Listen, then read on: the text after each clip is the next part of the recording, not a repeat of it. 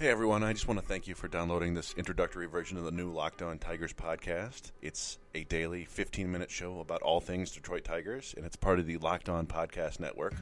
You might know us from our shows about the Lions and the Pistons, but this is a new baseball show, and it's going to be starting Monday, March 25th, so just in time for the new baseball season. And I just wanted to first give you a little idea about who I am and what the show is going to be about. So some of you may know me from my writing over at TigesTown.com or from my other podcast, Tigers SRD, or maybe just from my various ramblings on the internet.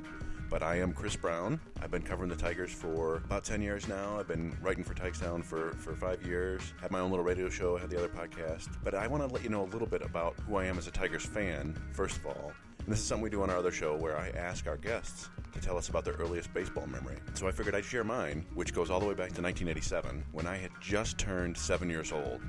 Now, I have some vague memories of the 1984 World Series, but I just turned 4, and those very well may be completely made up in my head.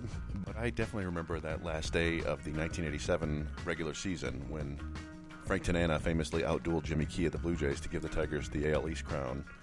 And I remember it because I was helping my brother collect money for his paper route.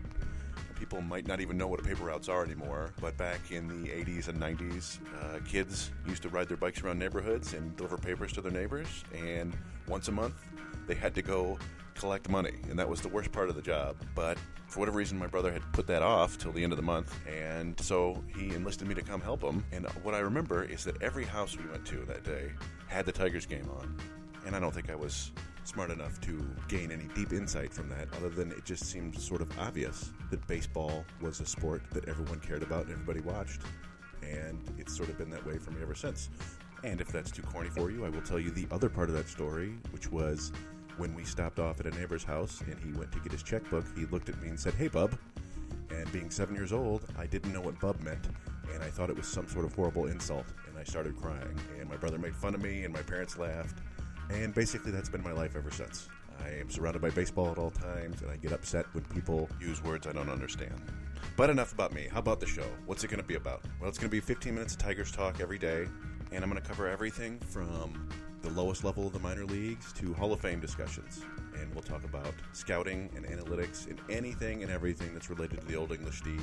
And let's be honest, this year's not going to be that great for the Tigers. We know that they aren't a good team. So I'm also offering you basically a proxy fan service whereby I watch the games and let you know if there was anything worth seeing. And that way you don't have to waste 3.5 hours of your night in the summer. You can go out and do things. And then I'll prepare you for the upcoming games, and then you'll find out if there's anything you want to see. But, yeah, we'll get through this season together. It'll be fun. There'll be lots of stuff happening, lots of new news to talk about, and maybe by the end of the year, some of the young guys will come up, and we'll see the light at the end of the tunnel.